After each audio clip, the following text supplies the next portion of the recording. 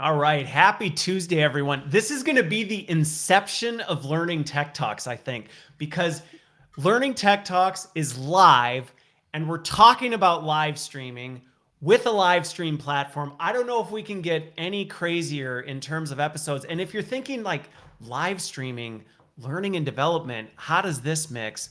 You're going to see the dots connected with this. So who better than Rosina? Oh, wait, Anya Rosina. Did I pronounce it right? Am I close? Yeah, you got it. Yes. Oh, look totally. at that. Nailed it. I even completely, we were so distracted talking. I even forgot to be like, hey, I need to make sure I pronounce this right before we go live. So that's great. First shot. And she's from Restream, and we're on Restream talking about Restream, but we're really going to be talking about live streaming and what that means and all this good stuff. So for those of you who may be going, live streaming, what's that? How does that relate to learning and development?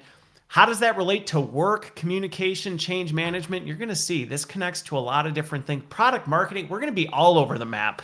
So I'm looking forward to this. So thanks for making the time.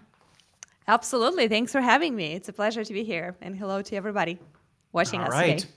Well, you know what? We're going to get started on the discussion here. So you've been with, and let's start with your journey. And those of you who are joining, feel free to comment in where you're joining from. That's where I'm always curious. So I'm in Wisconsin, where I always am. Anybody who watches this familiar background hasn't changed in the 2.5 years that I've been doing this.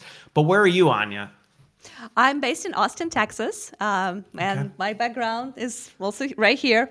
This is Fine Dog that is keeping me motivated. Yours is way cooler. Yours is way cooler than mine, I gotta say. Okay. All right, and you've been with Restream for how long now? I just celebrated my 4th anniversary with them, so that's crazy for a startup company. Yeah, I joined back in 2018 and never looked back. Okay, all right. And so let's talk a little bit about the story, because you shared with me backstage how this ended up coming to be, because live streaming's, it's new, but it's not new. And so I'd love to just have you share that journey, because I think that's going to help people see where you're going to start seeing how these dots connected. Yeah, totally. You mean like the story of Restream, right? Like how they started. How they started, and then how you ended up joining on that journey. Totally. I'm just seeing lots of comments from my community because we're using I know. theirs. You got all these. You got it's just going so crazy. So I'm just going to say hi to Jim, to Garen, to Paul from Shopify, who I recently had a chance to meet virtually. And thank you so much for tuning in. It's so good to see you guys. And it's just so, it makes me happy when I see the chat from my community just like blowing up and getting all like purpley. So thanks for dropping a line. All right, so the Restream story, it's a pretty inspiring thing. It's actually pretty timely right now with some global events that are happening. So the founders of Restream are both originally from Ukraine. Okay. And they are both from like really small town. Like the CTO is from a really, really small town. And the CEO is from a city called Vinnytsia. It's also pretty small, pretty far from Kiev, the capital. And originally when they met, they were just, very young, 20-year-old guys. And they had this vision for their first startup, which was not Restream, actually. Not many people know that. It was a company called TutorsBand. And the vision was that they wanted to create an e-learning platform. Now, this is circa 2013. It's close to right? home. Yeah. Yeah, it's like very early. The whole concept of learning virtually is not as widespread. There's no Teachable. There's no like massive success of Thinkific and platforms like that. But they in Ukraine already think that the world is based on this assumption that people who are skilled want to connect with people who are curious, because the skilled one wants to share their abilities and the curious one wants to learn. So with that in mind, they started to build, and they created this platform called TutorsBand, where you could put your course, or it doesn't even have to be a course. It could be any kind of like little sprinkle of wisdom or anything you wanted to share. Like, here's how you make an enchilada, whatever you want to do. But of course, they were very early, so they didn't have a lot of traction. And they were like obsessing about the production and details. So it didn't necessarily, explode. It was like the early days of master classes, honestly. I mean, it's kind of like you're an expert and you want to help people who are curious about being better at that do it. Exactly. That was the concept. Except for, of course, they didn't have connections with Natalie Portman and like all those amazing celebrities because they were like in the small for village. us normies who, yeah, okay, For got it. exactly. But it was a fun thing, and they were so passionate about it, and they built a team around that. And then when they realized that the e-learning thing is not necessarily flying off, they realized that with the basis of this code, with what they built, they could potentially serve completely different community, but way bigger community, the people who just Okay. want to share their message on social. And at that time, the idea of like, okay, let's just make a live streaming platform from this was kind of wild, because live streaming at that time meant gaming. Like live streamers Oh, would be on Twitch. it was very kind of like cliche and okay, yeah, if you're big into World of Warcraft or whatever big game was going on, then you were a live streamer, but that was about it. That was about it. And there were only two really popular platforms where you would go live altogether. It would be Twitch and YouTube gaming very early on at that time. Facebook Live did not exist. LinkedIn Live did not exist. So hello, all the people on Twitter, LinkedIn, and, and whatever other platform you guys are watching us from. That was not a thing at that time. Now we're talking 2014, early 2015, when they were kind of transitioning. But this idea that people want to stream, and when they want to stream, what's their mission, what's the goal, is to reach as many people as possible, right? Like even if you're a gamer, no matter what kind of content you're trying to stream, your goal is to reach as many eyeballs as possible. And then the multi-streaming concept came up out of this. Well, like, why would you only go on Twitch? Yeah, why would you want to just pick one? Exactly. And that's how it all started. And fast forward, I'm not going to bore you with details of like the typical startup life of like, people in Ukraine who are trying to raise money without speaking any English. Our CEO was the guy who was in the chat, in support chat, with like first users from all over the world using Google Translate to even understand what these guys are trying to ask. And like our first support agents were hired the same way, like people reaching out like, hey, I'm a gamer, I'm trying to use your platform, this is not working. And like they would be like, hey, do you want to work for us? Do you want to support our users? Because it's like, you know what you're doing. So that's how we were growing at first. It was like very scrappy, very like it was hard to raise money for them because they were not polished San Francisco like type Silicon CEOs. Valley. Yeah, they would like pitch by Skype, like with some prepared information in English, but any kind of question would kind of like offset them because they'll be like, oh gosh, this is not in the script. We don't know how to say it in English. So awesome. But a lot of people saw the passion, and that kind of like brings me to the moment of 2018 when I first met Alex, the CEO of the company, and I was working at a startup incubator based here in Austin, Texas at that time. Okay. And actually, Restream was part of the program. They were one of the startup companies in the portfolio. And I mean, obviously, I met tons and tons of entrepreneurs at that point, but I've never seen anyone quite like those guys because they were so real. They were so passionate and enthusiastic, and that vision of like, we want to empower people. We want to empower creator economy. Again, circa 2018, before everyone is talking about creator economy, right? Like again, anticipating the time. They were talking about all these ideas of how like anyone could create, anyone could monetize, anyone could connect and build community. And that kind of, I fell in love with that. And I was like, gosh, I want to be part of this. And I joined the team 4 years ago and never looked back. So that's my story of starting. I love it. I love the connecting your story to the bigger story as well. And what's funny is just even on my journey with learning Tech Talks and my philosophy on learning and development, it was part of the reason why I had put off content creation until I connected with the live streaming thing. Because to me, it was, who am I to say where you have to consume my content? Like that to me it was always an issue saying, oh no, if you want to hear what I have to say, you have to go to podcast. Well, maybe you don't want to listen to it. Maybe you want to watch it. And so the ability to say, you know what, I'm just going to put it wherever, and then you can decide what you want to do and how you want to engage with it. That's where the whole multi-streaming thing really connected with me. And I went, well, this is great. Now I can just do one thing and reach people as many ways as possible. Totally. Okay. Well, so I want to let's define this a little bit, because even though we've come a long way since 2013, where again, when you thought of live streaming, you thought, in the basement streaming their video games while, they're eating Doritos and Mountain Dew. And we've come a long way from those days, but I still think there is some misconceptions or even just kind of stigmas of like, oh, that's what live streaming is.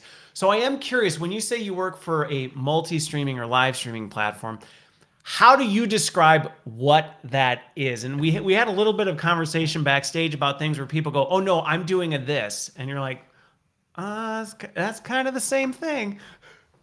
Yeah, that's a great question. So it kind of depends on who you're describing this to. Okay. Like the pitch for your grandfather would be slightly different from the pitch to your nephew. So I'm going to give you both just to give you the idea, because of course, like the younger generation is very immersed into interactive content. And then the moment you drop that interactive element in there, I don't necessarily push on the multi-streaming part of that. Like that's our core product. And like I mentioned, our founders are the inventors of the concept of multi-streaming. Before Restream, there was no such thing as going live on 2 or more platforms at the same time. No, you used to have to pick. Yeah, I had to pick. And a lot of times it was also like really complicated OBS style, downloadable programming. Like I don't know if you had experience of opening OBS, Open Broadcasting Software. It wasn't something the average user would be like, hey, I'm going to do this thing. You're defeated by that. You're terrified. Like you open up this thing and you're like, can I even close this? Like, how do I undo this so I can live, right? So of course, with that in mind, like if we shift to like younger generation right now, people know that interactive content is everywhere, right? Like you think about any social platform, you think about like any daily activity of an average young person right now, it's like all about Instagram Live. It's all about chatting, connecting, talking, commenting. So that's why I like to push on the interactive element. So yeah, I work for a live streaming company. So we do video, like interactive live video. It's real time and it's a two-way street. So that's the easiest way to explain it to most people.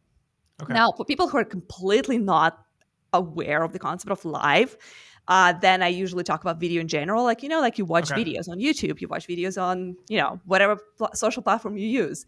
So imagine those videos could be real time. And then we come back, kind of like circle back to that interactive, and you can chat. And then we can highlight some comments right here in that we see, and we can make those like comments part of our conversation. Exactly. Right there, like Todd. You can come up and we can say, hey, look at that. Todd's saying how much he enjoys your presentations. Exactly. And that's awesome. So now Todd is part of our conversation. And that's what makes live video unique. And that's what makes it special. And that's what empowers creators, no matter what you're trying to do, whether you're trying to play a game and engage your community or sell products or services, or you're a pastor who is preaching and trying to reach as many people in their congregation as they can with their message. All of that is possible because it's live, it's videos, it's entertaining, and it's interactive. It's a two-way street. Everyone is engaged. Okay. So with that, I am curious, just having spent as much time as you have with this, because I've seen, and again, the parallels to learning and development are very close. I mean, there's a lot of parallels where I am curious some of the best practices that you see with this, because I can completely see, and I've seen them, where people go, oh no, I'm doing a live stream, and you go, boof, right? You're missing, it's not necessarily bad, but it's missing opportunity to capitalize on it. And you go, you could have just probably not done it live because you actually are missing on that. Are there any of the things that you go, this is actually what makes a really great live interaction?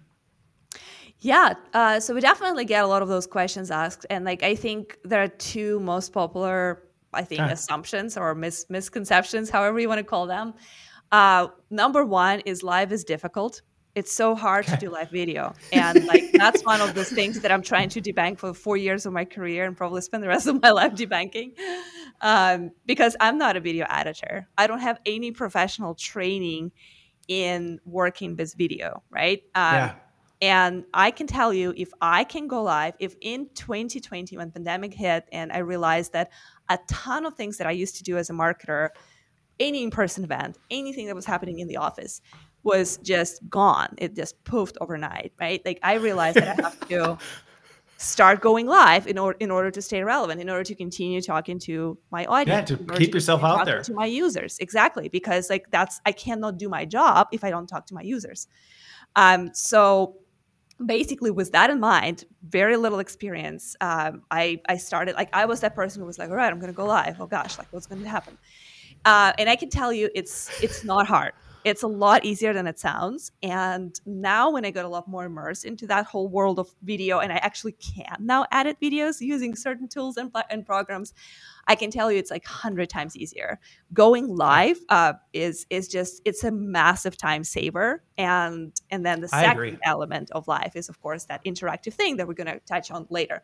But one example that I like, something that I invite people to consider, to internalize, is think about how long will it take you to create a 15-minute edited video, right? Like, and I like to like do the trivia around this. People throw different ideas around, but it's hours, right? It's hours. Oh, if you're doing a legit post-production, all that kind of stuff, I mean, it is hours of effort. Hours of work. And you have to have a massive set of skills, or two different people, right? Someone is going to shoot it, someone is going to talk, someone is going to write it, someone else is going to edit it, and then they're going to polish it, and then they're going to add special effects on that, and then they're going to upload it, and then you're going to upload it into multiple different places. Most people do not understand what goes into video production in that level. It's crazy. It's so much. So it's going to take you hours. Now think about if you want to go live for 15 minutes and just quickly demo something like Pairs or like the chat that we're having. How much time will that take? Well, I'll tell you, it's going to take 15 minutes. 15 minutes. Yes, because your whole act is going to start on the moment when you hit live. Then you show your screen and say, hey, see how these folks are joining us and they're commenting and we're highlighting their comments and now they're part of the conversation. How cool is that? So you can try that at Restream.io. Done. So that's something to consider. And yes, of course, there is value in amazing production. If you're filming Spider-Man, don't do it live. It's not going to look good in the cinema. Well, and I think that distinction, though, the thing is, that's an important distinction, because sometimes I've been in conversations where the battle rages, where people go, well, high polished quality video production, no live. And it's like, why are we arguing about this?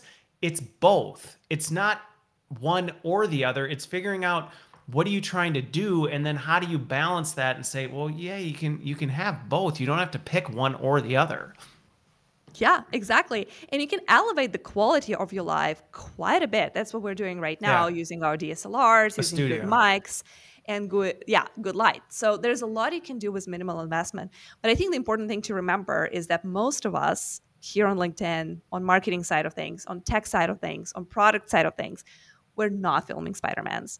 We are communicating an important message or teaching people how to use or benefit from something. Maybe we're selling our products and services, but it's a different purpose. So it doesn't have to be difficult, and you can make it very easy. And live streaming is the shortcut. It's the hack. Yeah. So that's why I want to consider.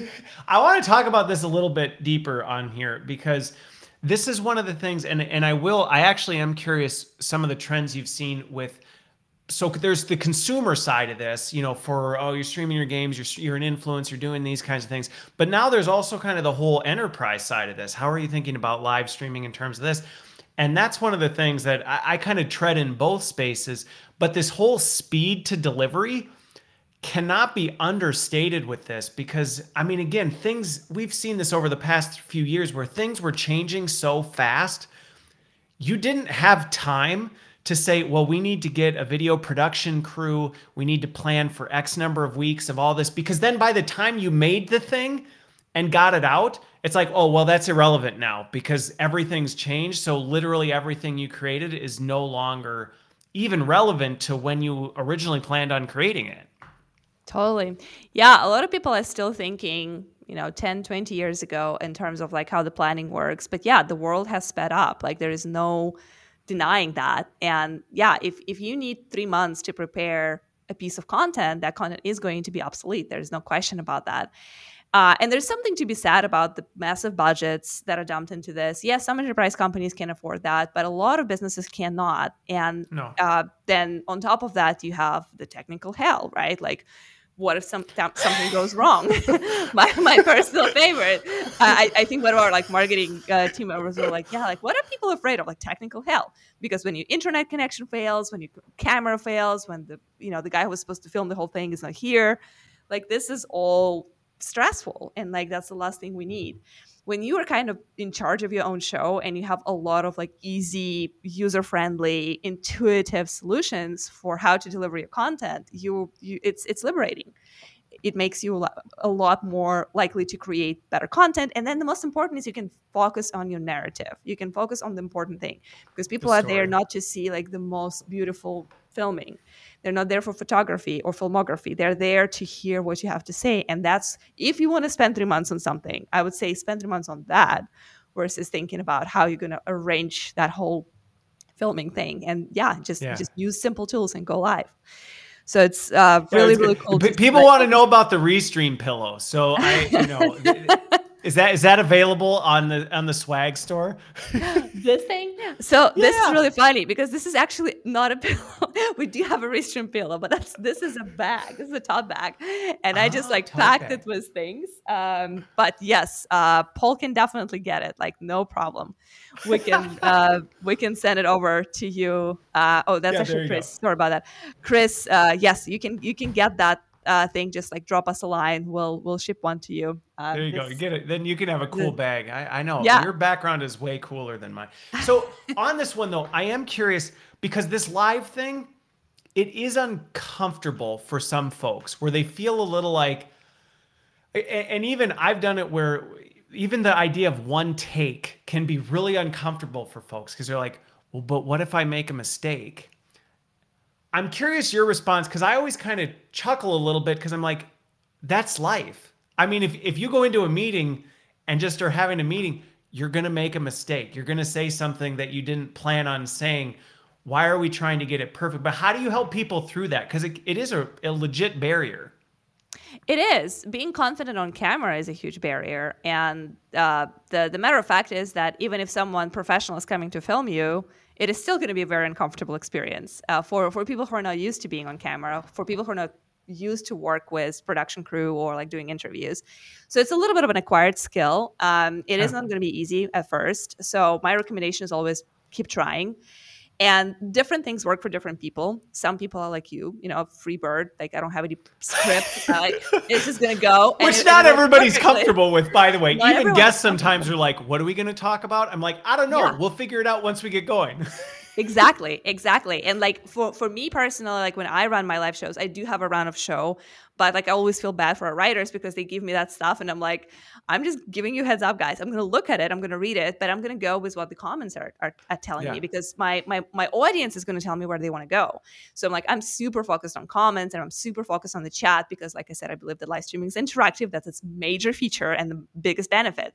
So a lot of people are just like, hey, we're just going to take what's interesting for people. Like someone was mentioning Instagram, happy to comment on that. Versus others prefer to have some kind of a script or some kind of like a teleprompter. Okay. So there are all kinds of options out there. I would say just try different things, do what you're comfortable with. There's no judgment there. If you are a free runner and if it's easy for you to just like go live and just kind of like, you don't lose your train of thought, you're happy doing that. Cool. If you're not that person, that's fine too. Have a plan, have your notes. But in general, I would say it comes with practice. More you practice, easier it comes. And it's okay to occasionally say something wrong or miss something important. It's fine. This is live streaming, and that's the value and beauty of it. It's authentic. It's an experience. We're all here to pretend exactly just like what you said earlier. We're here to pretend like we're all in one room and we're talking. So this is real, and real is not perfect. Yeah.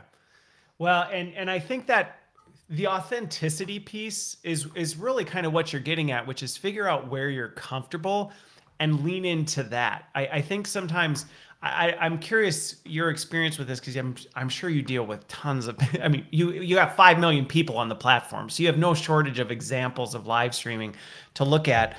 But it does seem like people connect to that authenticity, whatever that is for you. So if you are a little more structured, people are like, well, but that's who you are. And if you're not, you're not.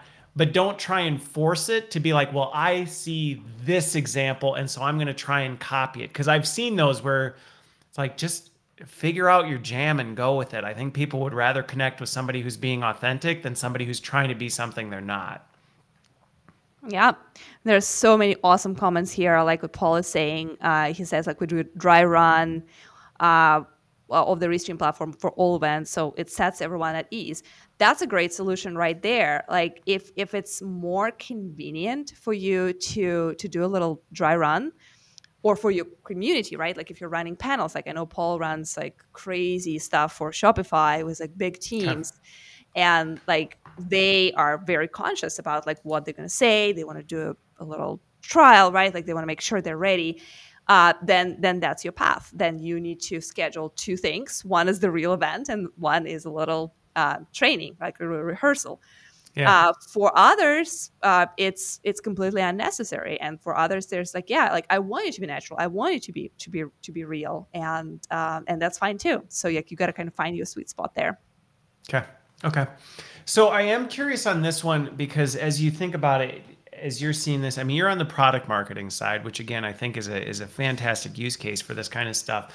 But how has this evolved a bit as it's moved from consumer, again, kind of the consumer, type market, to enterprise? Are you seeing enterprises? Because my interactions have been, enterprises are a little bit slower, even though they're doing this. They're just doing it in different ways. They're like, no, we're doing a town hall in Zoom. And you're like, you mean you're live streaming? You're live streaming the leaders. They're like, no, it's not a live stream though. But I am curious, are you seeing enterprises start to go, hey, there's some real use cases for this, for the way we communicate internally or the way we do things? Yeah, totally. So, definitely there's a big difference between individual creators and teams. There's so many different ways how you can differentiate them. One of the very surface level simple way is like, are you creating live streams for your own brand, or are you creating that for someone else's brand, like your company or some kind of like business, right? So of course, another level is, are you doing that solo, or do you have a team? Are you the decision maker on the content, on the budget for this, or there's someone else who is deciding those things and you're more of a tech lead who is executing? So of course, enterprise is kind of like the top of the line, where like everything is like, a bunch of decision makers, big budgets, crazy expectations. But we do see a lot of customers who come in and say, hey, we want to run this Zoom webinar. Okay, cool. Zoom offers great webinar platform, but we want it on social. And that's where it becomes really interesting, because one of the misconceptions for a lot of content that is created on the business enterprise level is that it has to be gated, right? So that's one of the ideas that. Well, let's get into this discussion. Yeah, because it's aligns very nicely with what enterprise wants. So enterprise wants to be able to collect email addresses, lead gen, and all that stuff. So what I like to think about, and that's perfectly fine.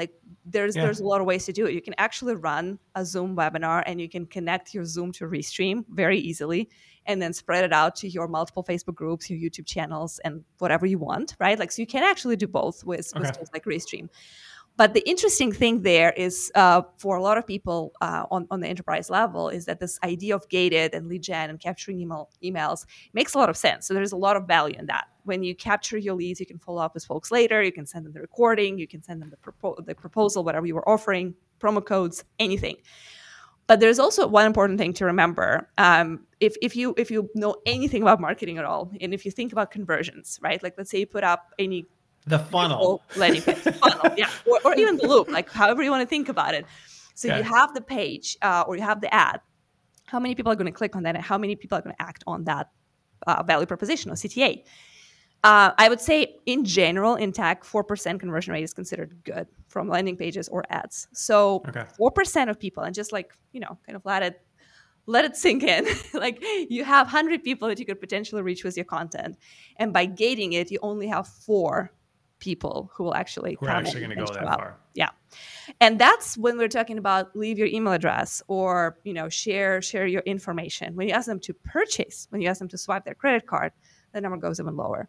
So then the question becomes what's more important? Do you want to collect those leads, which might be the answer. The answer might be yes. Yeah, if that's the problem you're trying to solve, then maybe that is. I'm trying to solve. But if the problem that you're trying to solve is to share about your product, about your service, about your brand, about your message, your mission, whatever that is that you're sharing, then gating might not be the best idea. In that case, you want to reach as many people as possible. And I think that's one of the shifts that we're seeing, coming back to your enterprise client question that we're seeing. That's why more and more enterprise clients are saying we want to go live on social, because we've done webinars for years. We've done conferences and meetings and all these things when we just sell one-to-one or one-to-many. But now we want to reach broader because we see the potential and the opportunity that we're missing out. Okay. Okay. Well, yeah, it is going back to this, what problem are you trying to solve, which tying this to L&D, because if you're an L&D leader and you're thinking, okay, so how does this tie to what we're doing? I mean, the same is true with learning content. I mean, I just think back to your founder's original story of how they were trying to get experts to help people who are curious. If you create barriers to that user experience, it's like, well, what really is your goal? If your goal is completion in some system, saying, did they do it? Okay, well, that's one thing. But if you're saying our goal is to create content or knowledge that we want shared to as many employees as possible, then kind of changing that thinking to, well, do we really want to gate? Because again, internally, you deal with the same thing. You gate it behind whatever in LMS, you gate it behind your, asset management platform, you gate it behind different things. You're actually creating barriers to things that don't potentially need to be there if the broadest reach is what you're shooting for. Yeah, and it makes sense to consider doing both, because sometimes, yes, the goal. Yeah, I was curious on that. Have people found success with doing both, where they go, well, we'll still put it out there, but we're going to put, some sort of gating in line with it? Yeah, that's a huge use case, and that's what we always encourage people to consider. Start with going broad, start with reaching all the audience that you can possibly reach, and then figure out how you want to corral the people that are most interested or like fit what you're looking for in terms of your perfect customer persona. And then for them, you can create different type of content. Like for e-learning, for example, of course, webinars, masterclasses, and workshops is a huge, huge portion of what our users do, right?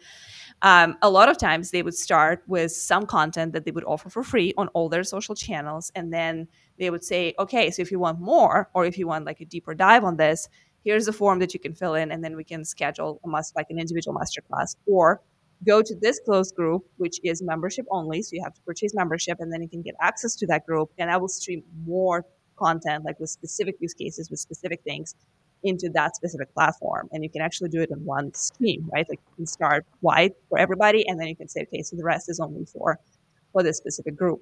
So that happens quite a bit. But then you kind of get the best of both worlds. You can get discovered by social platforms. You reach everybody who is interested, and you can have clever content. But then people are engaged, people are excited, and then you can guide them through their customer journey into the space where they can get even more value for extra money. Okay. So in terms of the evolution, I am curious, because you've been here 4 years, right? You've been doing this in the live streaming space for 4 years. How have you seen kind of live video evolve, or at least kind of the focus areas? And are there any? I'm not going to double barrel question you, because I'll follow up with that. I'm really curious to see how you've seen that journey over the last 4 years progress, because again, I think video continues to be a dominant power in terms of content. I mean, and I don't think it's going anywhere anytime soon, type of a thing. But the way people are using it, how they're targeting it, how has that changed in the 4 years you've been involved with Restream? Yeah, so when I started, Restream was still primarily a video game company. Okay. And that's how Restream was referred to a lot of times, because the majority of our just users, right, like the creators were gaming creators.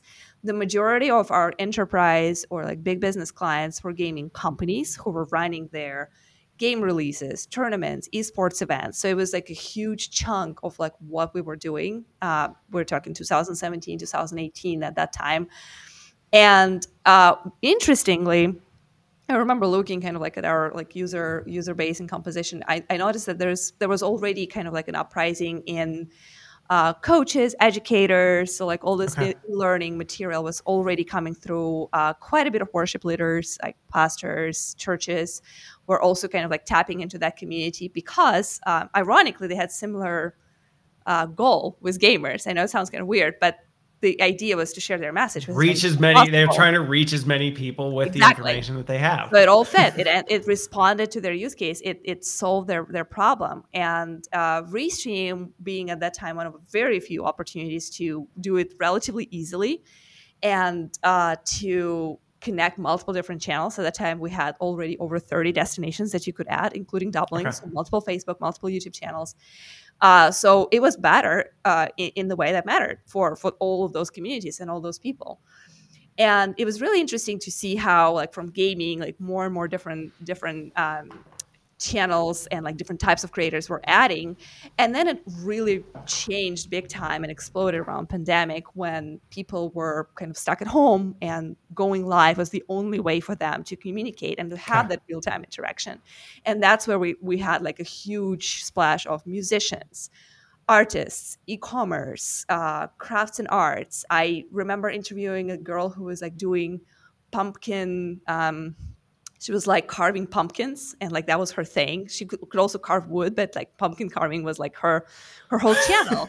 And you're like, what? Like, this is crazy. And like all these people who like had this interesting thing going on in their life, wanted to share it on social, building their communities. They were like gaining this fans, and they loved the fact that they could get this feedback loops. And that's what I love, like kind of coming back to professional business and stuff like that. Like, the shows that I'm running are product marketing shows, right? Like, I'm talking about Restream and how Restream tools and services can help people reach their goals, creators.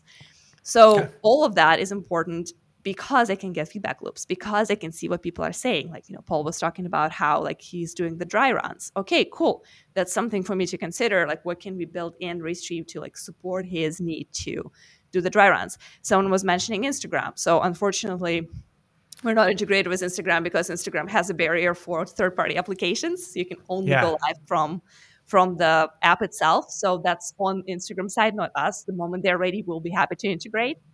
But like those is the same thing true with TikTok? Because isn't TikTok a similar one where TikTok's kind of got their own proprietary thing?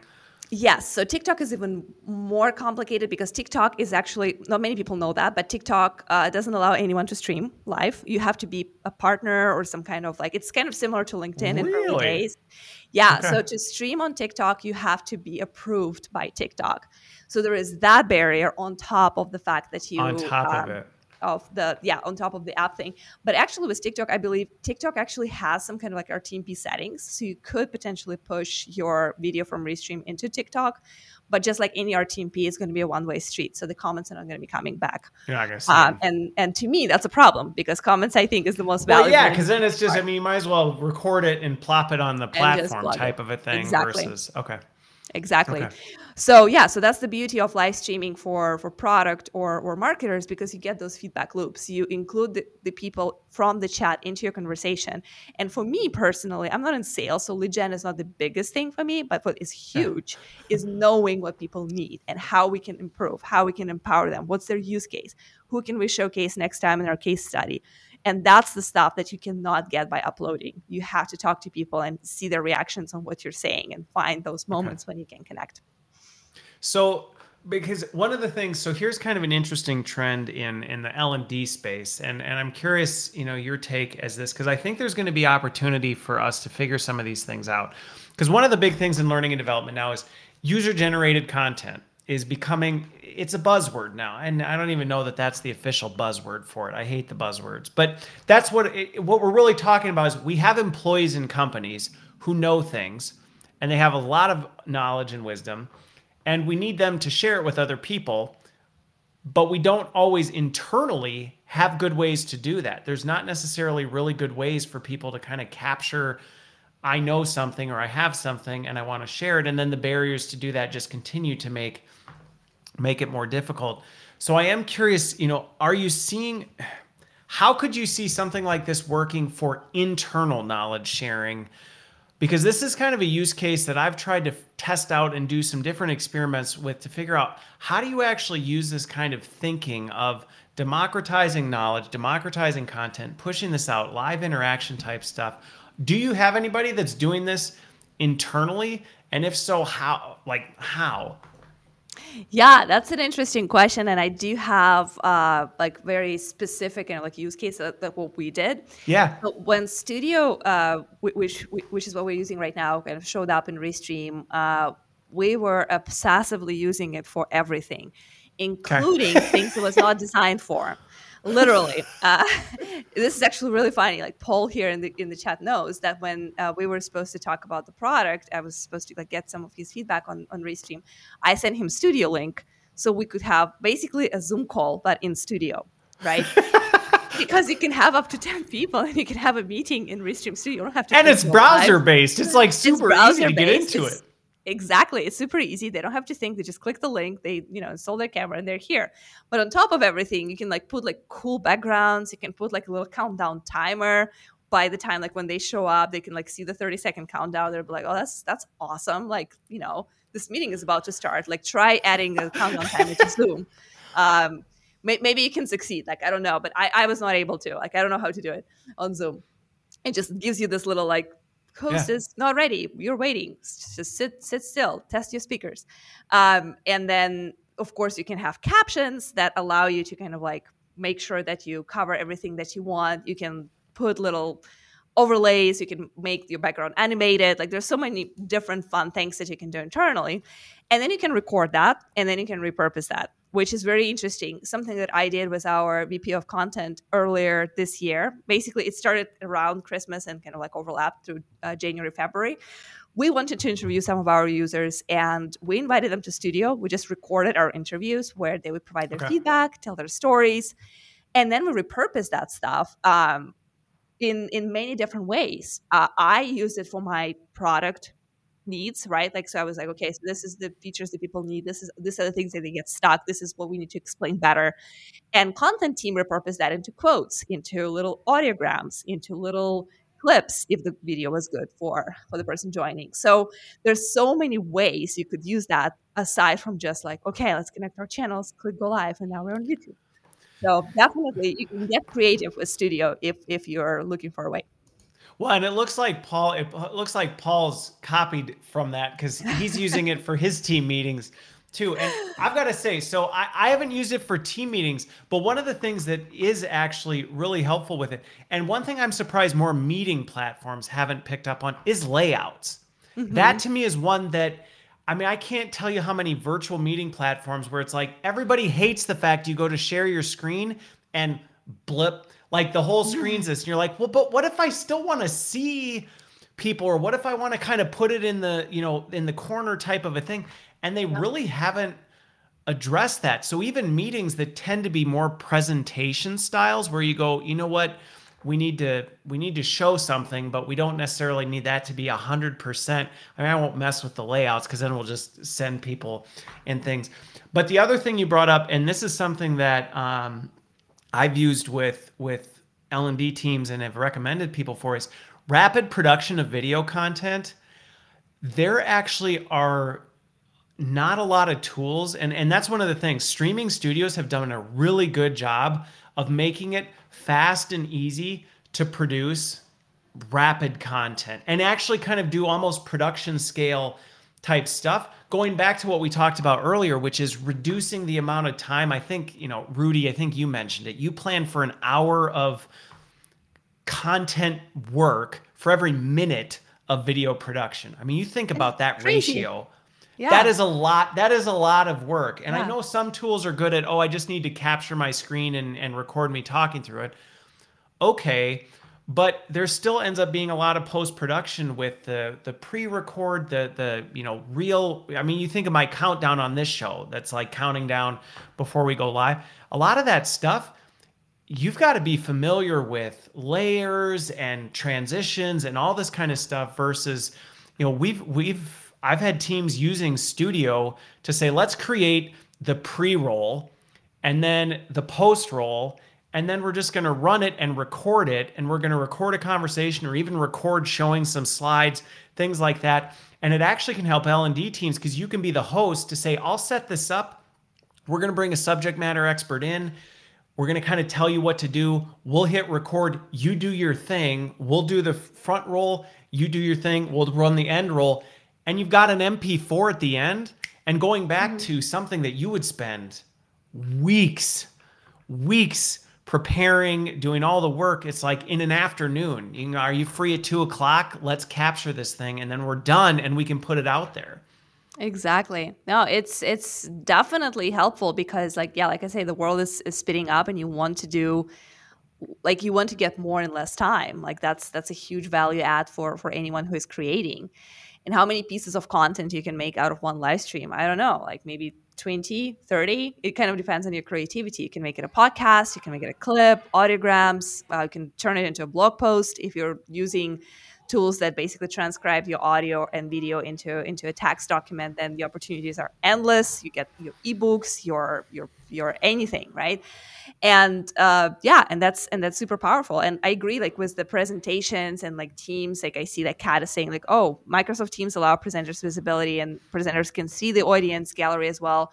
That's really cool. So with tools like Restream, one of the things that I really like, because again, like all my stuff is very like guest centered. Like I'm interviewing people, I want them to be able to connect their channels through pairs. I want them to be able to share their presentations.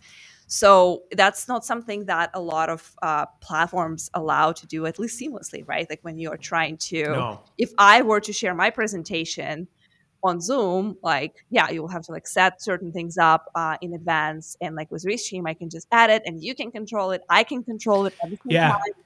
So that's where as the streaming studios have advanced, I think it is one of those things where, and this is one of the things that's kind of interesting is a lot of times, and I deal with this sometimes where, you know, if you're in an organization and they're talking about consolidating their tech stack, they're like, well, we already have a meeting platform. If you need to do something, hit record. And you're like, but it doesn't work quite as well if you're actually in the content. And I think that's where the studios are good for. If you're in the content creation business, which if you're in learning and development, I mean, that's what we do. We're content creators. Yeah. There are nuances to some of these things. Like you said, even in terms of getting a presentation ahead of time and loading it in so it's ready to go, or even simple things like being able to have the layout ready to go so that as you're talking, I do this all the time with guests on the show where they're showing it down in the studio, but it's not on screen yet because we've all been in that meeting where they're sharing their screen and they spend 45 seconds clicking around, opening browser tabs, and you're like, well, this isn't something I necessarily want in the video. You as the creator can kind of be backstage going, all right, when do we pop this in and out to create that more professional feel? Yeah, absolutely. And you can be on camera, you can be behind the scenes, you can have a lot of different co-hosts and co-producers if you need to. So you can make it as sophisticated as you need, kind of like coming back to folks on the enterprise level who are used to having a lot of different people running the show in like very narrow like specialties within the thing. Oh, I'm the graphics guy, I'm just going to control that. Like, oh, I'm the narrator, I'm going to like engage the audience and hype them up. So cool, you can have that all as well. But if you don't, it's easily a one-man or one-girl show because you can all do all those things pretty easily and intuitively. So that's awesome. So I am curious from a skill standpoint, because this goes that point, and see, this is where we just flex with things. Because I've been in different environments with different things where, like you said, there are times when you may have the budget, you may have the resources, and so you've got a whole production crew that's part of it. And your job is just to show up and maybe be the person talking. And you don't really know what goes into, I don't know how the slide got there. I don't know how the intro got started. I have no know any of this stuff. I just show up. But then there's other times where you may be in a smaller organization. And this is where for L&D teams, I'm encouraging a lot of folks. I'm like, are you looking at virtual studios? Because this is access to something that historically may have been very difficult. You may not have had 20 grand to go hire a production crew to come shoot a talking head video. And so then you just went, well, I guess we just won't do it. Versus these virtual studios now really do open up access to say, you create a few templates, you create some of this stuff, you get familiar with how to use it. You can actually create very easily production quality video with minimal effort by yourself, or again, invite a guest and say, here's how this is going to run. I'm going to hit record in 1 minute and let's just do it. But I am curious, what kind of skills have you seen people need to develop, or what are some of the areas where when people maybe first start, you go, well, I can tell you're newer at it, and then they kind of grow in that? Yeah, that's a great question, and I think a lot of people, like we mentioned earlier, think about live streaming or video production in general was this like they're full of fear of the technical hell. Yeah, it's very intimidating. Yeah, it's scary because you need to know how cameras work, you need to know how computer works, and like especially if you had experience with like more, I want to say prehistoric, but like earlier days production software. Like those things are defeating. You open them They up, are. and that's Oh yeah, the scary. first time you go into one, you try and figure Yeah. out layers and transitions, and you're like, I'm what not is gonna this? do this. Yeah, it's not intuitive, and like you give up. And especially if you're, in a pastor from Midwest, like your first instinct is to call your grandson, and then you're giving up. That's it. So you're just not gonna you're not gonna do it. So that's when tools like Studios allow you to think about it as you would think about an iPhone or a MacBook. Like, yes, first time you open it, there's a little bit of a learning curve. You Sure. got to figure out how to connect certain things, and you have some basics that just have to like some checkpoints that you have to go through. Like you have to have good internet connection. Unfortunately, a lot of times I hear that from users from different places and different backgrounds. And when they ask about like, what about bad internet connection? I have terrible internet. How do I live stream? So unfortunately, this is one of those moments when I say that there's very little room for bad internet in the world of live streaming. So you have to have internet. There's no way around. If you're still using AOL, it's probably not the right medium for you. Exactly. If your upload speed is 1 megabyte, yeah, you're gonna have a bad time. But for everyone else who has better internet, and remember that technology is constantly evolving and it's getting better and better, and more people getting access to that, which is great for us, great for creators in general. Then the list of things that you need to really think about is not that big. You need to think about your audio. This is very important. You mentioned podcasting earlier, and I like to say that live streaming is kind of the new podcasting, because I can guarantee you, and we can actually do a little vote in the chat for folks like who is experiencing us as a podcast, who has their work tab open and doing their job right now in the middle of business day, by the way, and has our tab as just a separate tab open. And just kind of off in the background, you're just listening to us versus actually sitting watching the video. Drop an emoji who is doing that, like me or say something or plus or whatever, So that's important. You want to get your sound right, because if your audio is bad, people are not going to listen. You want to have some kind of visual investment. You don't have to buy a DSLR camera, but you probably want some kind of a USB camera. Something like Logitech Brio would probably. I've got the Brio 4K, and it looks beautiful. Great. It's we got somebody watching on the big screen. Now I'm intimidated. With champagne. With champagne. Which is amazing. Like, I wonder what time zone. I'm pretty sure. I'm hoping that's Europe. If not, that's cool too. We don't judge. Here's Chris saying me. You see, like that happens all the time. Like a lot of people are just like, hey, I'm gonna do my thing. I'm gonna edit my video, as someone mentioned. But on the background, I'm just gonna have this tab open. So we are already a podcast for a lot of those people. And then you want some lights, right? Like you want to make sure that you have some lights. And sometimes my first year of live streaming, my light was the window and the sun itself. Luckily, I live in Austin, Texas, so it's rarely a problem. I had special lights, and honestly, the window outside, it's always so bright that people were like, it actually looks weirder when you have lighting hitting you from different ways. So I was like, okay. It looked a lot worse when I was facing the other direction. My desk used to face the other direction, and then it was backlighting, not a good setup. Yeah. Folks are hilarious there. Like this guy right now, says Rudy. You see, like a lot of people, I told you, it works every time. Like who is listening to us, not watching? It's always like someone is like, that's me. Yep. And like Garen says, 11 a.m. ran out of coffee. This was the next closest thing. Champagne. I love that. This is hilarious. So this is the moment that you cannot have with recorded content, right? No. So yeah, it's intimidating the first time, but there's so many guides. There's so much information out there. And the important part is to just get started. You don't need a lot. Internet connection, computer, probably some kind of audio, some kind of a microphone. That's where you begin, and then you build on as you grow, as you go, like depending on what your needs are. You want to elevate the quality of production, get yourself a good camera. You want to elevate the quality of your show, get tools that you can buy guests and do graphics and do all kinds of things. So that's all it's all easy to learn.